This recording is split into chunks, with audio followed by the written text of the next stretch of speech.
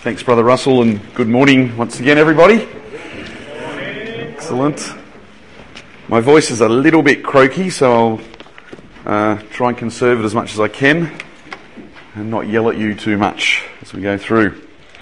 Well, our study this morning is called Works and Rewards, and it's I suppose we're building on some of the concepts we laid yesterday, so we'll continue on with this consideration of how these things all play out at the judgment seat.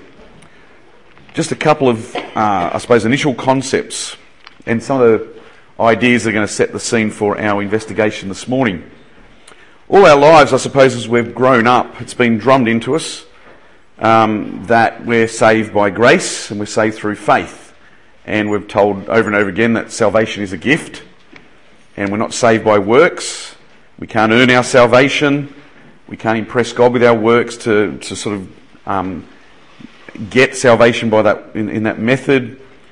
We can't do works to sort of earn brownie points or to build up the balance sheet on one side of the ledger or the other. And we know these things. We've had these things taught to us since we were kids in some regard.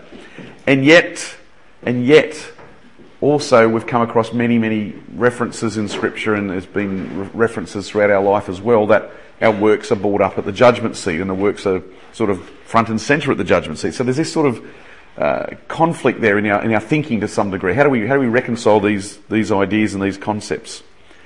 And even today, amongst I've got teenage kids or even older than teenage kids, and I have a little bit to do with young people's groups, and young people find this as a bit of a struggle. The idea that your works is almost a dirty word. To say things about works and in any way implying that works have any involvement in our in the judgment seat or anything like that. So there is an element of confusion in all this to some degree. So hopefully we might try and clear some of that up today, and we'll see that works are closely associated with the judgment seat, and yet the concepts that we know are true of that works don't sort of earn salvation is also true as well, and hopefully that will come through in what we look at.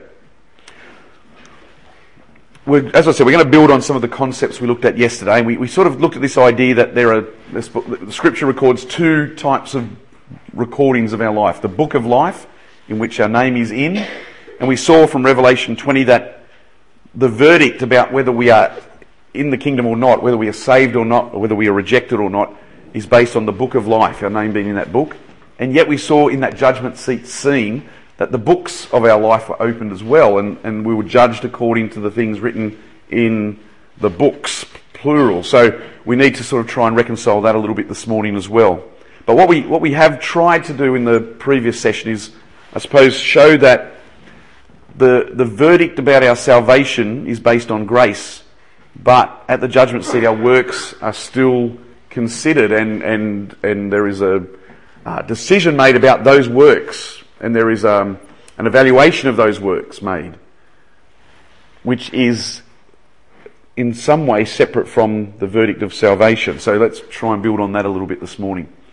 And I'm going to introduce this concept now that we'll sort of follow through in the rest of our studies. This idea that if our name is in the book of life, to use this word picture or this analogy, I've sort of said, well, we are in a zone here that I've just called the pale of salvation. We are in God's plan of salvation. We are, in essence, we are saved in that sense. Not, of course, ultimately that we haven't been given immortality, and there's always still the possibility we could make shipwreck of our faith, etc. But while we remain in this book of life or this pale of salvation, will be accepted by our Lord. And there are some conditions put on this idea. And we're going to look at these quotes in John 2 and John 4, etc., that talk about we can have confidence at the judgment seat if we abide in the light, or if we walk in the light, or if we abide in Him. So we're going to try and look at what that means as we go through as well. So if we are in the book of life, we will be recipients of God's grace, we'll be in the kingdom. However, the reality is our name can be removed from that book, and we saw that referred to in some of those verses that I got you to read yesterday. A name can be removed, which means we are taken out of that zone, if you like, out of that pale of salvation. And we got many examples in Scripture of people who either deliberately made a choice to walk out of that zone and to leave that zone of salvation, or who drifted out of that zone, or their very behaviour and attitude deems them to have left that zone in God's eyes. So Judas, for example, went out, and there's a point made about that he went out and it was dark. He went out into the world and he rejected the light. He was, instead of abiding in the light, in the presence of his Lord, he went out and put himself outside that. The prodigal son in the parable in Luke 15, he goes out from his father's house and he wants to sample the world. So he leaves physically in that parable, goes out into a world of darkness in that sense, and then comes to his senses later on and comes back in to the family. And there are many other warnings in Scripture of people who are either, in a path, in a decline, that is eventually going to lead to them being outside that zone as well, and outside God's pale of salvation. So just to quickly recap what we looked at in our first session, we sort of said the normal view of the judgment seat is this idea: we give account, we receive praise and admonition, and we are accepted and rejected. And we sort of said, well, maybe based on the parable of the sheep and goats, it works slightly differently, that we are accepted or rejected, we give account, and then there's this receiving praise and admonition is a final part of the process. And it's probably a part that I personally haven't given much thought to, because I suppose I've sort of grown up with the sort of binary view of the judgment seat. It's a verdict-based process that you're in or out, and that's the sort of terminology. At the judgment seat, we're going to be in or out, and that's really all that I've thought about the judgment. In or out, and it's really more than just in or out. It's much more layered than that. And there's this concept of being rewarded at the judgment seat that I haven't really taken that seriously, because all I've been concerned about is in or out. And whether, I couldn't really care less about being rewarded or having praise given to me. It's been just about in or out has been the focus of my particular view. Just quickly flick through here. I suppose the judgment seat conjures up for most of us the idea of a court. I suppose that's the closest analogy we have when we try and picture the judgment seat or think about the judgment seat. And even the word itself, judgment seat, it conjures up a legal context. However, I'm going to suggest that it's not the best analogy to use when we think about what is actually taking place at the judgment seat. There are some major differences which make that analogy a flawed analogy, really, when we try and relate it to the judgment seat. The judgment seat is not like a human court in a number of very fundamental ways. One of the big differences is the judge already knows you. Now, in a human court situation, which the human court's trying to arrive at a verdict, that's the whole sort of reason it's established and held, because all the evidence is going to be presented, and an impartial judge is going to listen to one side or the other, the prosecutor or the defendant, and he's going to make a final verdict on something. That's our idea of a court. It's sort of channeling everything to this final result. And so the judge is not allowed to know you in that case. It's got to be a blank canvas he's working with, and even to extremes that a rapist who's committed a rape before, you can't even bring up that he's done it before in some cases, because it would be prejudicious to the particular case being examined at that particular time. And a judge has to recuse themselves or stand down if there's any connection with the defendant in any way at all. So that is the concept and the objective of a human court is not really analogous to what's going on at our judgment seat. And there's this other factor as well that's got to be brought to account here in our sort of coming to grips with this. We are already, by virtue of the fact that we are in Christ, we are already declared righteous. That word righteous is, as many of us know, a legal term. It means that we've already been declared right or innocent, or the slate has been cleaned, really. Our garments are washed in the blood of the Lamb, so we're already forgiven. We're already innocent, in a sense. So how does that also play out in our judgment seat pictures as well? And there's some other little interesting differences too. Romans 8 makes this big point. At the end of Romans 8, who will lay anything to the charge of God's elect? In essence, there's no prosecutor at the divine sort of judgment seat. There's no prosecutor, as there is in a human court, who who sort of lays the charges and brings the evidence against us. The question is asked, who is, at the judgment, who's laying anything to the charge of God's elect? Is it God? No, it's not God. He's the one who says we're innocent. He's justifying us. Is it Christ? No, he's there making intercession for us. He's our defence attorney, if you like.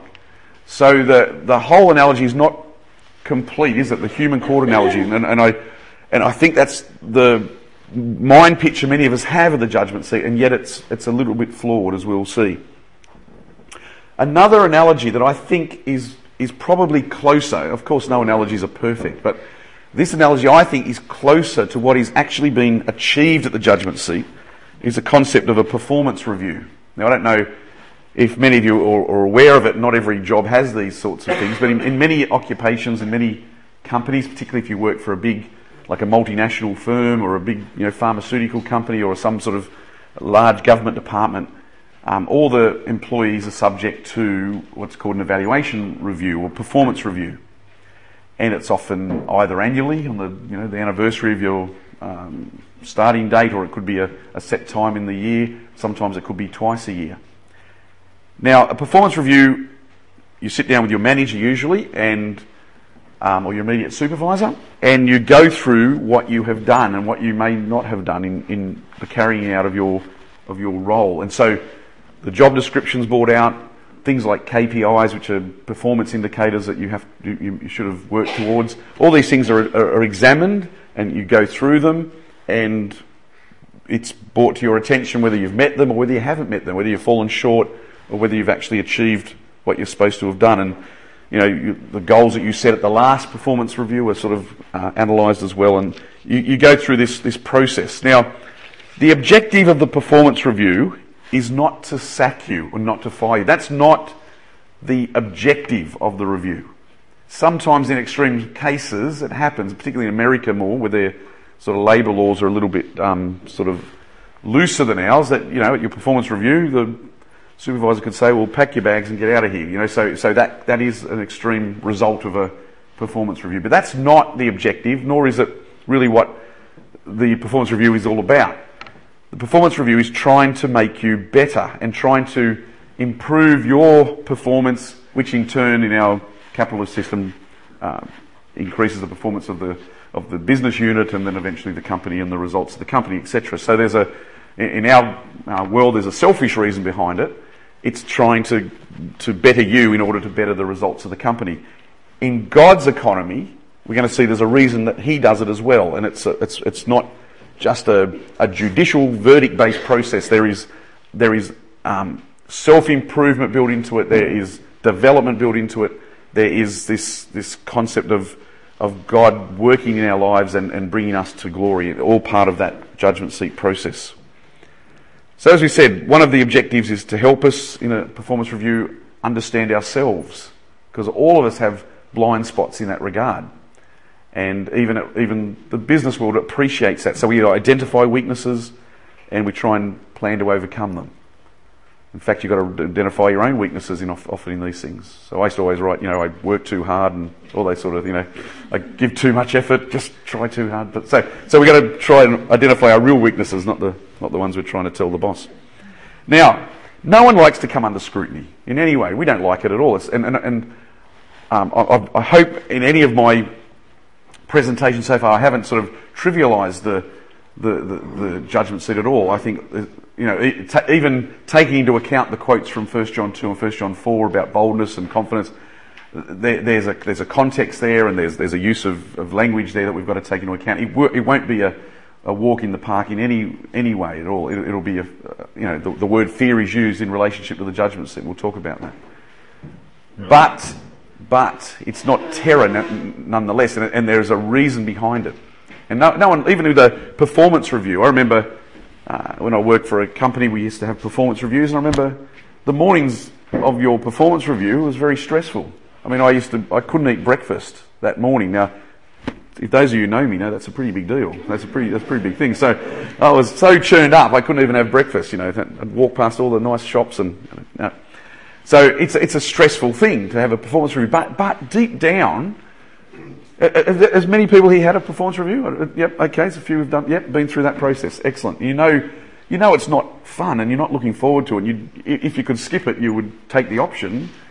But you deep down know it's actually for your own good. I'm not, you might have a boss who's a psychopath and an idiot, and I understand that. But on the whole, generally, we know it's for our own good. And even when things are pointed out to us that we've done wrong or we've failed, we sort of know deep down that he's right or she's right when that's pointed out to us. We know that. We know our weak. We sort of, once a weakness is brought out, we sort of know that's true. And so if we're fair income, we'll try and work on that and make that go away or reduce it or whatever. And one of the other purposes of a performance review, particularly if you work for a sort of an American type company or a multinational company, there are bonuses and rewards attached to that. And we'll bring that up as well as we continue on with this analogy. Now, some of you may feel a little bit uncomfortable with that analogy. Think, well, I don't really like that much. And I just say, go back to the parables again and just think about particularly the parable of the pounds and the parable of the talents. And in a sense, you can see this analogy is quite strong, isn't it? Won't look at it now, we haven't got time, but Matthew 25, the 3 servants are brought in and they have to settle their account and they have to explain what they've done with their Lord's resources while he's been away. And also Luke 19 with the 10 servants who get £1 each. They're told to occupy till I come, which means to do business while I'm away.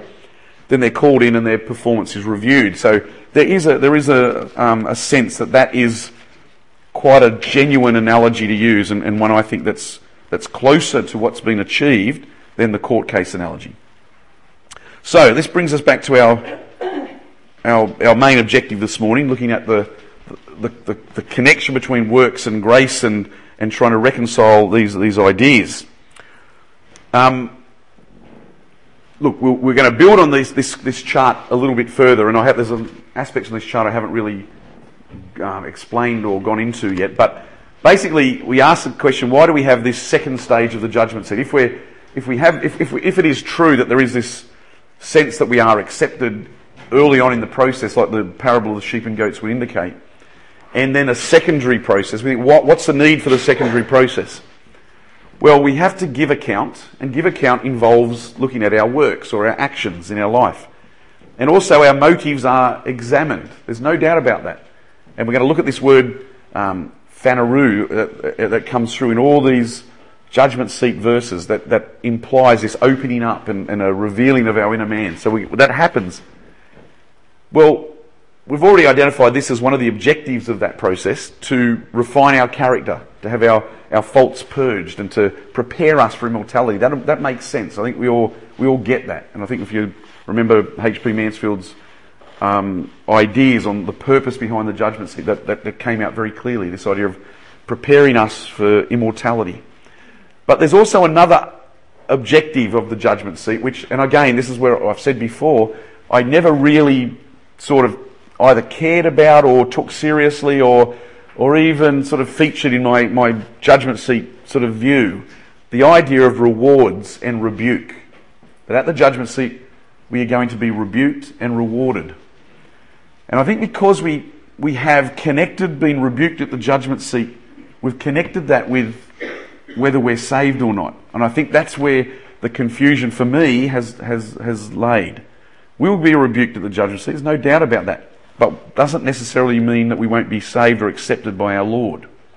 And we're going to be praised for certain things. We might think, my goodness, how could I possibly be praised for anything? It sort of goes against, I suppose, everything I've thought about before about the judgment seat. But there's no doubt we're going to be praised for things we do at the judgment seat. There's so many references to this idea that you can't ignore it.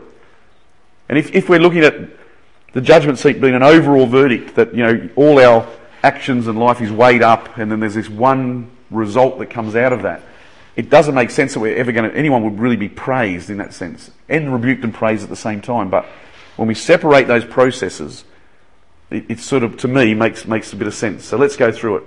Even yesterday we looked at this idea of the works being examined by the blowtorch, and whether we take that as referring to individuals, or as some refer it to the sort of leaders and the teachers in the ecclesia. The underlying principle is the same.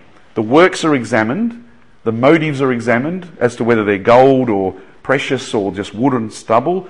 The torch is applied, The scenario presented in 1 Corinthians 3 is this person's work is totally consumed. So his work might have been motivated by wrong reasons, or for self-aggrandizement, or whatever it might have been, or even foolishness and insensitivity, whatever it might have been. For some reason it's burnt, and yet it says he's still saved. So there's this little disconnect between the salvation result of that person and the evaluation of their works in that particular case. And in that chapter as well, there's this emphasis on the idea of reward, which is connected to the works and separate from the salvation event. Hopefully that makes sense. We are rewarded according to the works, or even if it is the leaders or the teachers in that case. The rewards go according to the works. In that scenario, this person receives no reward because his works are all consumed, and yet it says he's still saved. Yet that was through fire. So keep that in mind. And so 1 Corinthians 3 says, everyone will receive his own reward according to his labour. Okay, the connection between what he's done and rewards, and yet that's separate from salvation. That's separate from being saved. If any man's work abide, remember we looked at that yesterday, or survives, he receives a reward. It's mentioned again. If any man's work, I should say work there, not word, is burned up, he suffers a loss, which we'll try and make some suggestions about as well. But he's still saved nonetheless. And that picture that is presented in 1 Corinthians 3 shows that difference between the works, even all his works in that scenario being burnt up, he's still saved. So we want to make some sense of that. We sort of looked at that yesterday. That the works are totally destroyed, but he's saved as well. Now, again, these are concepts we've been brought up with as kids, haven't we? Salvation is a gift from God. Eternal life's a gift. You can't earn it. And yet there's this connection between works and the judgment seat that we've sort of got to try and come to grips with. For by grace you are saved through faith. It's a gift of God. So how is it a gift of God? And then if it's connected to our works, how then is it a gift? And we need to think about that. Now, what I'm going to do very quickly then this morning is look at the reality of rewards for works. You can't deny it. It is so much a part of the judgment seat picture that you can't deny the connection between works and rewards, and also this idea of proportional rewards at the judgment seat. And again, that it goes against our idea of the gift of God and grace and given salvation as a gift. This idea that people are saved, yes, but there's a proportion in the rewards we receive at the judgment seat. We've got to try and build all these things into whatever picture we have of the judgment seat eventually. Even this word, I mean, the word's taken from a parable, and it seems to be the word that's used in nearly every song you have about the judgment seat and every play that I've ever been in on the judgment seat. This idea of well done. And I find that, again, that word even is a little bit counterintuitive, isn't it? Well done. So you get to the judgment seat and it's well done. I think, really? Well, isn't it a gift? Isn't it a gift from God? And even if any of us, even if we have the scarcity view that only a few are going to be saved, is anyone, even that few, really well done? Have they really done everything well? It's sort of an interesting concept, isn't it, that we'll try and come to grips with as we try and look at this. We're saved by grace, aren't we? Why is well done the big judgment seat word that pops up? Well, we'll hopefully see that it is a big part of the judgment seat. And it can be reconciled. Okay, I've put a lot of the quotes this morning up on the slides because if we looked them all up, we would just be here all day, and I know no one wants to do that, particularly my wife. So I can't go overtime when she's here. So invite me back another time. We can go overtime all you like. Just want to show the connection between works and rewards, and there's this Greek word, the word according, that we're going to look at in the English Bible. According is in the King James anyway. It's this Greek word hos, which means in the manner, or in like manner, or like even as. It shows a connection between the two things, hos. So it's translated here mainly according, and I put it in red. Revelation 22 verse 12. Behold, I come quickly, and my reward is with me. So there's the idea of reward, to give every man according as his work. I think it's singular there. Yes, as his work shall be. According, hos. So the connection between his work and the reward is really clear there. Matthew 16, for the Son of Man shall come in the glory of his Father with his angels, and he shall reward every man according, hos, to his work. Revelation 2, verse 23, I am he that searches the reins and the hearts, and will give unto every one of you, according, hos, according to his works. 1 Peter 1:17, the Father who without respect of persons judges according to every man's work, and pass the time of your sojourning here in fear. So here's this connection of work and the reward. And we want to try and delve into that a little bit as we go through. I don't need to go into that. Okay, so works and reward, we've established that there's a connection. We've now quickly established that there's this proportional concept that plays out in the giving of rewards. We've got hints of it in a parabolic sense, haven't we, in the parables. Matthew 25 says, well done, good and faithful servant. You have been faithful over a few things. I will make you ruler over many things. And we sort of start to get this idea of a proportional response. Probably more clearer in the parable of the pounds, or the miners, as someone said the other day. In Luke 19, your pound has gained 10 pounds, have authority over 10 cities. So you can see the results that he achieved is proportional and connected to the reward he's given. And then the next servant that comes along, he'd achieved 5 pounds out of the one. He gets authority over 5 cities. And then interestingly enough, later on in the parable, the person who doesn't use his talent has it taken from him and given to somebody else. We want to try and think how that plays out too in the whole rewards scenario. Now, we also, on the negative side of the ledger, so rewards are given proportionally, but also rebuke and punishment appears to be proportional as well. Hinted at in a few of the statements of our Lord, which are sort of a little bit enigmatic, but they do imply this idea. Luke 12 says, and that servant which knew his Lord's will, so he knew it, he did something wrong sort of very consciously, shall be beaten with many stripes. So there's this idea of many stripes. But he that knew not and did commit things worthy of stripes, so he sort of did it ignorantly, he didn't quite know he was doing something wrong, even though he should have, shall be beaten with few stripes. For unto whomsoever much is given, of him shall be much required. Try and work that through into the judgment seat process. In the going through of our life, in the examination of what we've done and what we haven't done, it appears that some people get a harder time and get rebuked and receive more castigation or rebuke from our Lord than others may, who have not had the same advantages or opportunities that others have had. Now this is interesting. Matthew 10, again on the idea of reward. He that receives, I don't know if you can all see that, but I'll read it anyway. He that receives a prophet in the name of a prophet shall receive a prophet's reward. And he that receives a righteous man in the name of a righteous man shall receive a righteous man's reward. And even someone who gives out a cup of water in the name of Christ says he shall not lose his reward. So even in that little statement there, that parabolic statement, you've got these different rewards mentioned. You've got a prophet's reward, a righteous man's reward, and a cup of water giver's reward. And you think, well,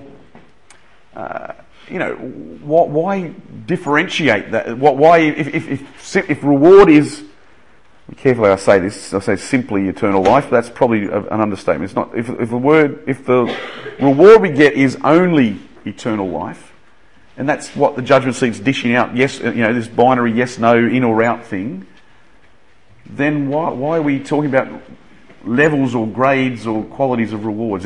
We're just in or out. That should be it. But obviously there's more happening than just that.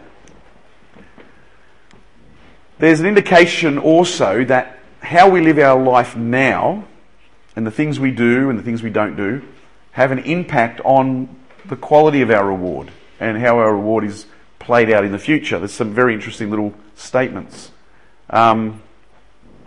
Matthew 7 is interesting. Judge not that you be not judged. Now, again, thinking that through, the idea I always thought was if you're a bit harsh judging people, then the Lord will he'll be harsh to you and just reject you at the judgment seat. But that seems it's a little bit extreme, isn't it? It's a little bit, the Lord, we can be forgiven of all our sins, can't we? There's no, in our context, unforgivable sin. So if we have done something that's a little bit judgmental, and we may feel guilty about that later on in our life, even decades later, we think, gee, I was a bit judgmental back then, and it's probably too late to rectify it, and we think, well, that's blown it for me, I'm out of the kingdom, because I'm going to get judged as I judge somebody else, that it's something I did 20 years ago. And that's probably behind the guilt of people in the rest homes or wherever who are thinking, how am I going to face the judge when I did that? Well, I think there's no sin that's unforgivable. So how does that literally play out? Maybe, I'm just suggesting, maybe because we've acted that way, that we are judged harshly by our Lord and rebuked for those things and told off about them by our Lord in a severe way, in a proportion to how we've treated others in our life and brought maybe grief or pain to somebody else. Judge not that ye be not judged, for with what judgment ye judge, ye shall be judged. And with what measure you meet, it shall be measured to you again. So maybe that plays out in some way. 2 Corinthians 9, but I say, he that sows sparingly shall reap also sparingly, and he which sows bountifully shall reap bountifully. This idea of if you're generous with others, then God will be, in a sense, generous with you. Now, how does that play out? Does that just refer to an in or out scenario, or the way we're dealt with at the judgment seat and the rewards we receive are built into that process? Here's one we've been looking at with Jonah. Matthew 6, lay up, which means amass or build up for yourselves treasures in heaven, where neither moth or rust does corrupt. Now, Matthew 6 is full of this idea of reward, isn't it? It's interesting it uses this plural, treasures in heaven, that would indicate some people have more treasures than others. It's like a bank account sort of terminology, isn't it? We lay up in store treasures in heaven. Is there some way in which those of us who are generous with our money and do it behind the scenes, or give of our time and our effort and do it with no one without reward and praise, who carry on their life without getting rewarded from others, is there a sense in which they are building up a reservoir of treasures that they will receive not necessarily salvation for, but they'll receive reward for in a particular way? And it's interesting when you look at that you look at the Sermon on the Mount, and the Lord says about the Pharisees, I suppose he's talking about the Pharisees primarily, he says they've received their reward. In a sense, they got recognition, they got honour, they got glory, they got position, they got status. All those things are very important in that, Judeo-based culture in which they live. That they got those things. If that's the reward we're going to get, then it's got to play out some way in a similar fashion on the flip side in the kingdom. So just try and keep those things in mind. Luke 14. I'm just trying to get us now, as we look at some of these verses, that we look at rewards. We can simply read reward being eternal life, but there seems to be a specific aspect to it when you do. And there's a quote we'll look at in Ephesians 6 in a moment. It says, "Whatsoever a man does, he will be rewarded. Whatsoever good thing he does, he'll receive a reward." There's this specific aspect of that. Whatsoever. It's not just a general outcome of his life. He's done more good things than evil, and he gets sort of eternal life for that. But there's this specific nature to it. We'll get to that in a minute. Luke 14, and thou shalt be blessed.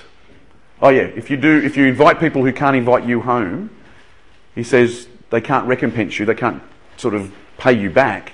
There's a special blessing for you going to be recompensed at the judgment seat of the just. And you say, well, that's just, again, only eternal life. But there's a special blessing for those who do that, who show that generosity, who go that extra mile and do that. Sorry. I was thinking of the resurrection of the just. It might be a bit of a clue there that he's actually talking about the rewards, because he's only talking about the just. Yes, that's a good point, actually. Exactly. Even though the resurrection involves other people, but it's the just are rewarded in that way. Yep, that's a good point. It's actually, we're going to talk about in a moment. Luke 20:36 says, "Those that are worthy of the resurrection shall be made equal unto the angels." And we sort of get this idea there's a quality in that whole process, but we'll get to that. I'm jumping ahead. Sorry. Settle down, Darren.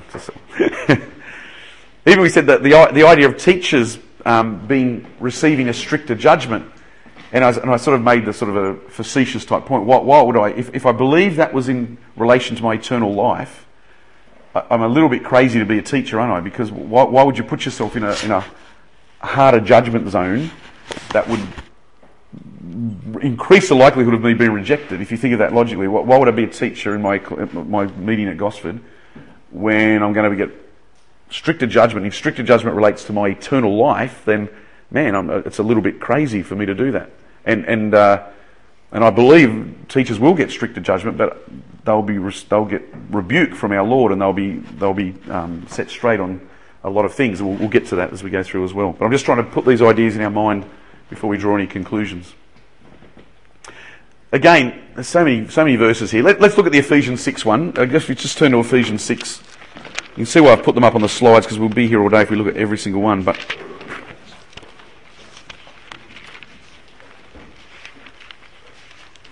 and as you read it, you may think I'm just stretching a little bit too far or reading too much into it, but I can't help feeling there's got to be an explanation for the specific aspects of these rewards when they're mentioned. Ephesians 6. It's verse 8's the one we're going to focus on, but it's talking about servants don't just do things to please your master, and to do it for him and not do it when he's not looking, etc., but do everything unto the Lord. Verse 7, with goodwill, doing service as to the Lord and not to men. Verse 8. So here you've got someone who works. You could apply this to your own job, or you can apply it to a real service situation. The attitude you take to the job, you could say, well, I'm going to do the bare minimum to keep my boss happy, or I'm going to work unto the Lord, which is this higher ideal, which is what Matthew 6 and 5, 6, 7 is all about, reaching this level of perfection. You can choose which way you go. He says if you choose to go the harder route, the harder option, then there's a reward, a special reward in that. And so he says, knowing, verse 8, that whatsoever good thing, the New King James got whatever, sort of just trying to drill down to this specific aspect. Whatever good thing any man does, the same shall he receive of the Lord, whether he be bond or free. So the principle applies in all parts of our life. But just think about that whatever. It's a specific thing, a specific course we choose to take whether it be our job or our ecclesial life or our family life. We take a specific course, the higher calling, the higher road, whatever you want to call it. There's a specific reward for that. That may be above and beyond the granting of immortality or the acceptance into the judgments at the judgment seat, into the kingdom. We've talked about Matthew 6 already, about being rewarded, and it runs all the way through Matthew 6. Galatians 6, whatsoever a man soweth, that shall he also reap. And let us not be weary in well-doing, for in due season we shall reap if we faint not. Again, there's the results and the amount of effort proportional and connected there. There's this interesting little phrase, and I don't know, you can maybe read too much into it, because it could just be a simple flourish or an expression, but it just makes you think. In 2 John 1, or 2 John verse 8 really, it says, look to yourselves that you lose not those things which we have wrought, but that we receive a full reward. Now, what's the difference between a full reward and a normal reward? Is there a max reward? Is there, if we lived our life according to Matthew 5, 6 and 7, there's a full reward, and there's something lesser than that if we don't. So he's saying, look to those things which we have taught you about and receive the full reward. Maybe it's, as I said, maybe it's just an expression, but it implies something that we need to think about. Now we can go on and on and on. I'll just flick through these very quickly. Here's some examples of proportionality in rewards. We saw it in the parable already, parable of the pounds, have authority over 10 cities, 5 cities, etc. But even there's other little hints as you go through the Gospels, for example. Remember the story where the mother of the sons of Zebedee, or Zebedee's wife, comes and says to Jesus, a special request to Jesus, can my sons sit on your right hand and on your left? Which was a position of honour. It's been part of the inner inner court or the inner clique of a kingdom, isn't it? To sit there in that sort of close proximity and be part of the inner group. It's a great seat of honour. Now Jesus doesn't say, "Oh, don't be silly. There's no such thing in the kingdom. We're all equal unto the other." Like he doesn't say that. He says, "Well, that's not mine to give. My Father will actually grant that blessing," which indicates there may be an inner group that are associated with Christ in a much more closer way, an intimate way, than others in the kingdom. And there is those positions, those job descriptions are genuine. There are people that are going to be on the right hand and on the left. He doesn't deny the reality of those positions. He says that's God's. In fact, he confirms them by saying they're God's. That's God's prerogative to grant that. Daniel 10. Most of us are aware of this little scenario, and again, as I said before, equal unto the angels. What does that mean? Does that mean we're all equal like the angels? Because the angels are not equal, are they? We don't quite know how that hierarchy of the angels came about, whether it's based on their performance in a previous era or epoch or even another universe. We don't know really where the angels came from and why there is a hierarchy of both position and knowledge amongst them. But there really is. And there are angels called archangels. There are angels that have more abilities than other angels, that have more knowledge than other angels. There are angels that have special jobs. There's an angel in Daniel called Palmoni, who's the wonderful numberer, who's in charge of numbers. So I think, accountants have got to, that's the dream of every accountant. No, that's probably taking it too far. I think I've reached that limit. Michael is called, in this little story in Daniel 10, most of you know it, I'm sure, but the younger ones may not be aware of it, but this angel Daniel prays, this angel comes to him 3 weeks later and says, "Look, I heard your words, I've responded to your words, but I got held up by the Prince of Persia or Prince of Greece, I can't remember, the Prince of Greece. I got held up trying to do something in world affairs, and I was being resisted and I couldn't fulfill the job, and so this other angel was sent. Michael was sent, chief angel." So again, you've got this idea of hierarchy. Not just hierarchy in position, but hierarchy in ability, it would appear. He comes along and he fixes the problem up for me, and I needed his help. And as I said, that's interesting, not just rank, but also ability. Now, does that translate into the kingdom as well? When we're in the kingdom, are there saints that have more ability and are given more power in some sort of physical sense or mental sense, that they can do things that other saints can't? Maybe that if the analogy of being like unto the angels carries forward into immortality, then that is a reality, isn't it? In some way.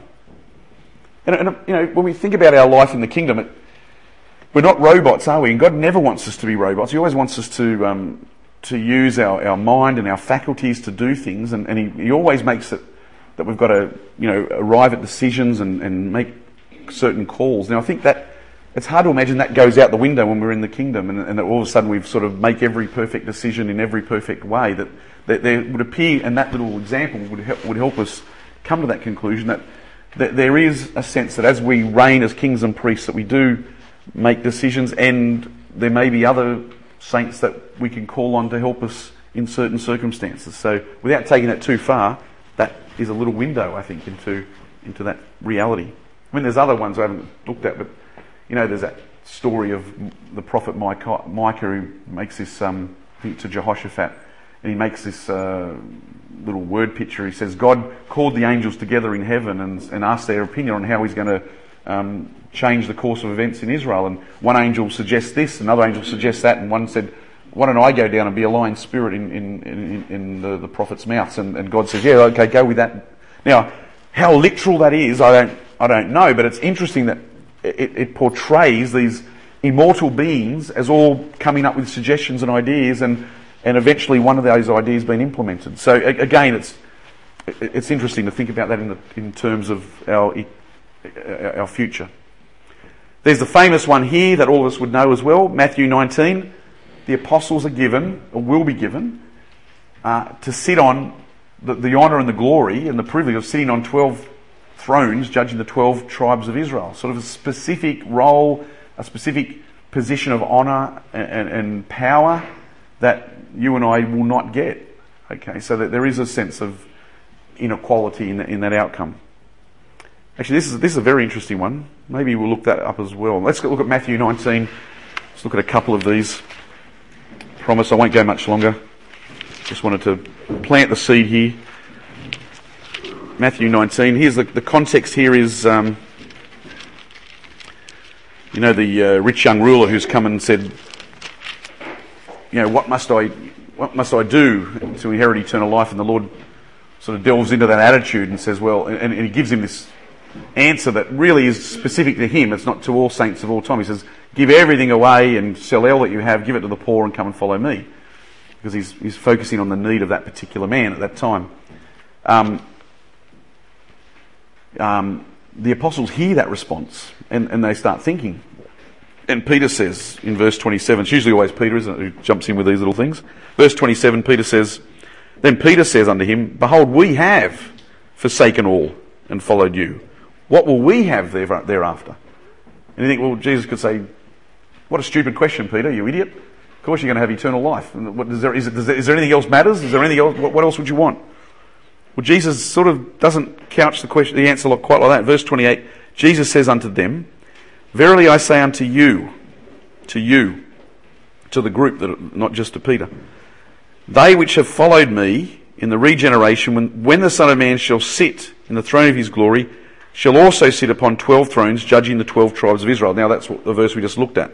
Now we're all pretty okay with that, but read on in verse 29. So that verse 28 was to the immediate recipients, but verse 29 says, and everyone throughout all time that has forsaken house or brethren or sisters or father or mother or wife or children or lands for my name's sake shall receive 100-fold, and so the conjunction or whatever and is in grammar, so the additional thing here, receive 100-fold and shall inherit eternal life. Now that's interesting. What does that mean literally? I can't give you an exact answer to that question, but it implies that say a protester from the Middle Ages who goes and has his tongue ripped out and he maintains his faithfulness despite incredible persecution, sees his family persecuted, all the terrible things of that experience, may get a better reward than Darren De Porres, who's lived this pretty nice middle-class life on the beautiful central coast of New South Wales and had a pretty good life. So maybe there is in that some sort of proportionality that there's a reward given to that person more than, say, us 21st century sort of got it good believers. And then the next verse says in verse 30, and this is a phrase we'll finish up with, thinking about, many that are first shall be last, and the last shall be first. And again, that is an interesting concept, and we might just have a quick think about that before we finish up. This whole idea of being least in the kingdom of God. What does that mean? And how does that actually play out? And is it something you've really ever thought about? What on earth does that mean, to be least in the kingdom of God? As a reality, as a concept. A lot of these references are in Matthew, concentrate here, but just go to Matthew 5 verse 19. Let's just try and think this through.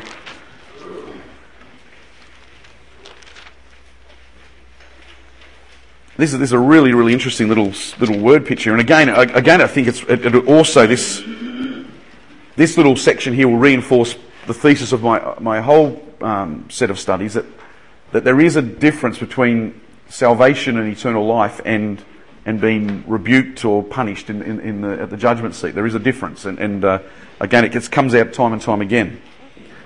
Let's just pick it up in verse 19. Whosoever therefore shall break.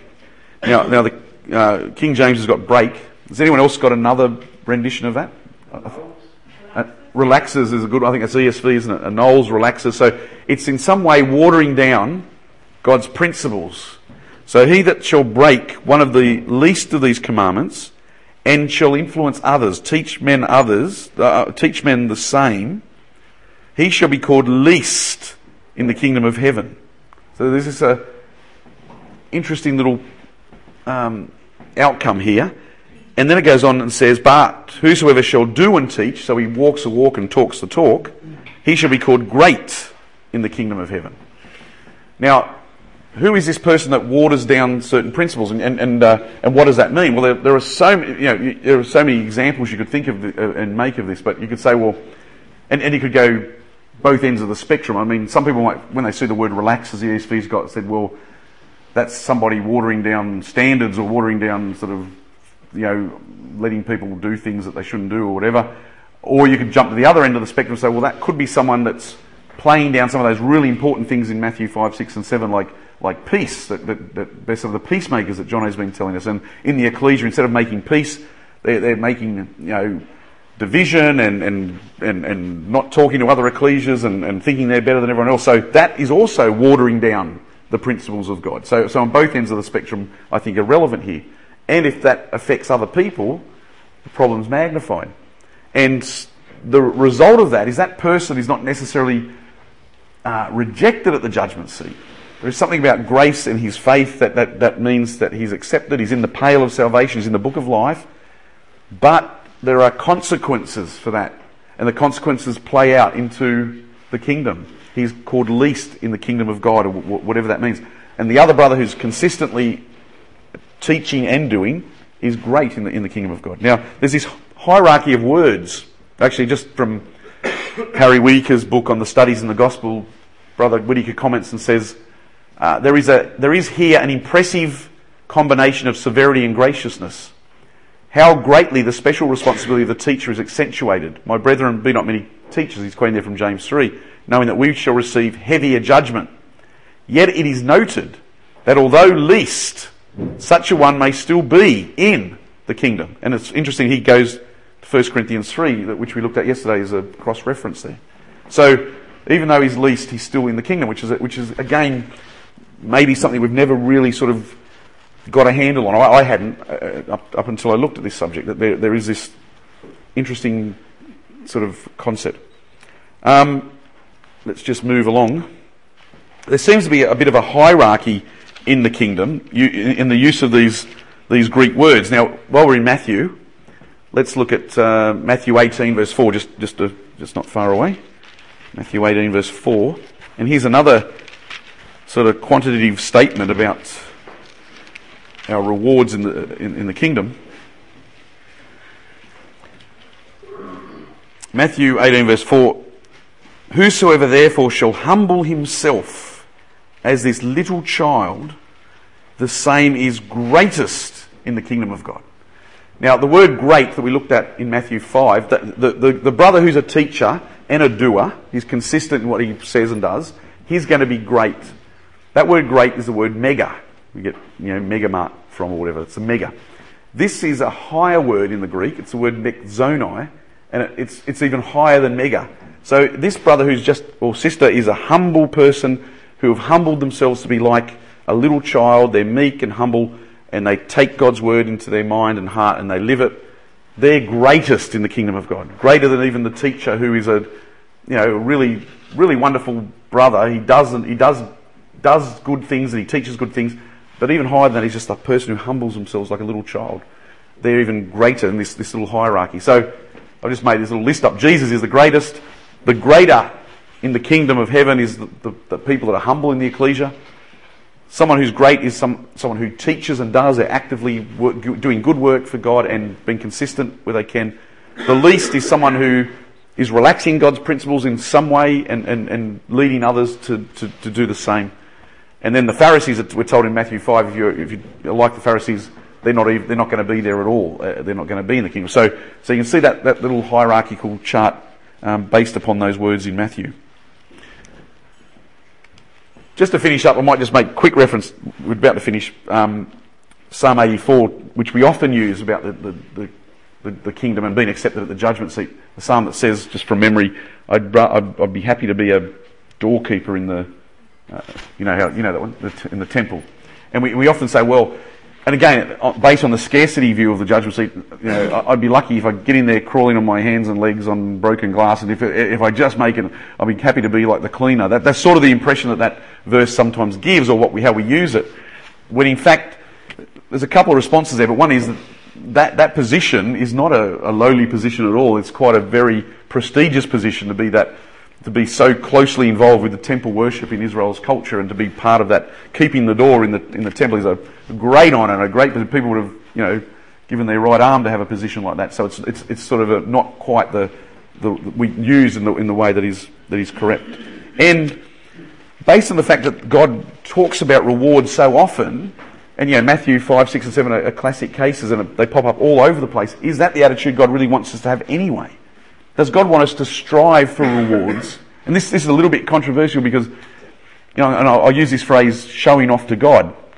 Does God want us to show off to Him?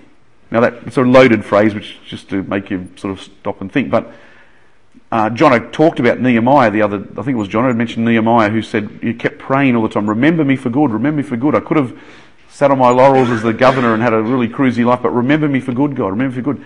I don't think there's anything wrong with that. I don't think there's anything wrong with doing works, not to earn salvation, because that's not going to happen. That's not what it's all about. But consciously doing things in the ecclesia for other people that are suffering, going through hard times, all those things, there's nothing wrong with striving to do those things and to doing them to impress God and to please God. And this idea that runs through, we haven't got time to look at it now, this idea of being well-pleasing, it's a judgment seat word as well. It's used in a number of judgment seat contexts, being well-pleasing. It's based on the sacrifices under the law and the sweet-smelling savour and all those concepts that we can live our lives to give pleasure to God. And if that's your objective, to please Him, to give pleasure, it's borne out in your works and the things that you do consciously. And I sometimes think, sometimes we use the parable of the... I'm going off script here, so just bear with me as I ramble on. But the parable of the sheep and the goats, where the people there don't know that they've done good. They say, "Oh, when did we see you were hungry, and when did we see you thirst?" Really, when you delve into that parable, what they didn't know is they did it to Jesus. It wasn't they didn't know that they did it. They obviously knew that they did it. They went and visited someone in jail. You don't forget that lightly. But they didn't know they did it for the Lord. That was where the connection is. Jesus says, if you've done it to the least of these brethren, you've done it to me. So we need to consciously do good works. It's not something that's going to magically happen somehow.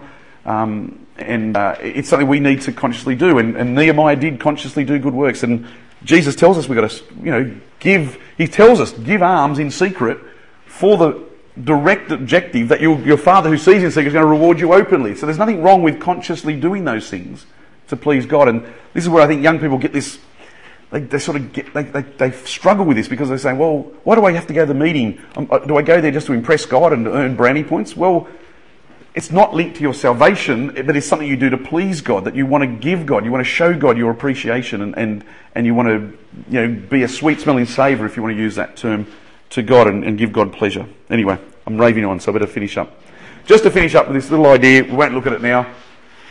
It's interesting, this little analogy and this little idea when David rewards his mighty men, he actually rewards them on merit, on what they'd achieved, or the great feats that they'd achieved. It's really quite interesting. So these men all went out to the cave of Adullam, etc., and it says that they were a pretty sort of motley crew. They were in debt and they were fleeing from this and that. They were sort of like us, really. They were just nobodies that were in trouble and looking for something. And they come out to David, and they are with David during the bad years, the trial years in the wilderness.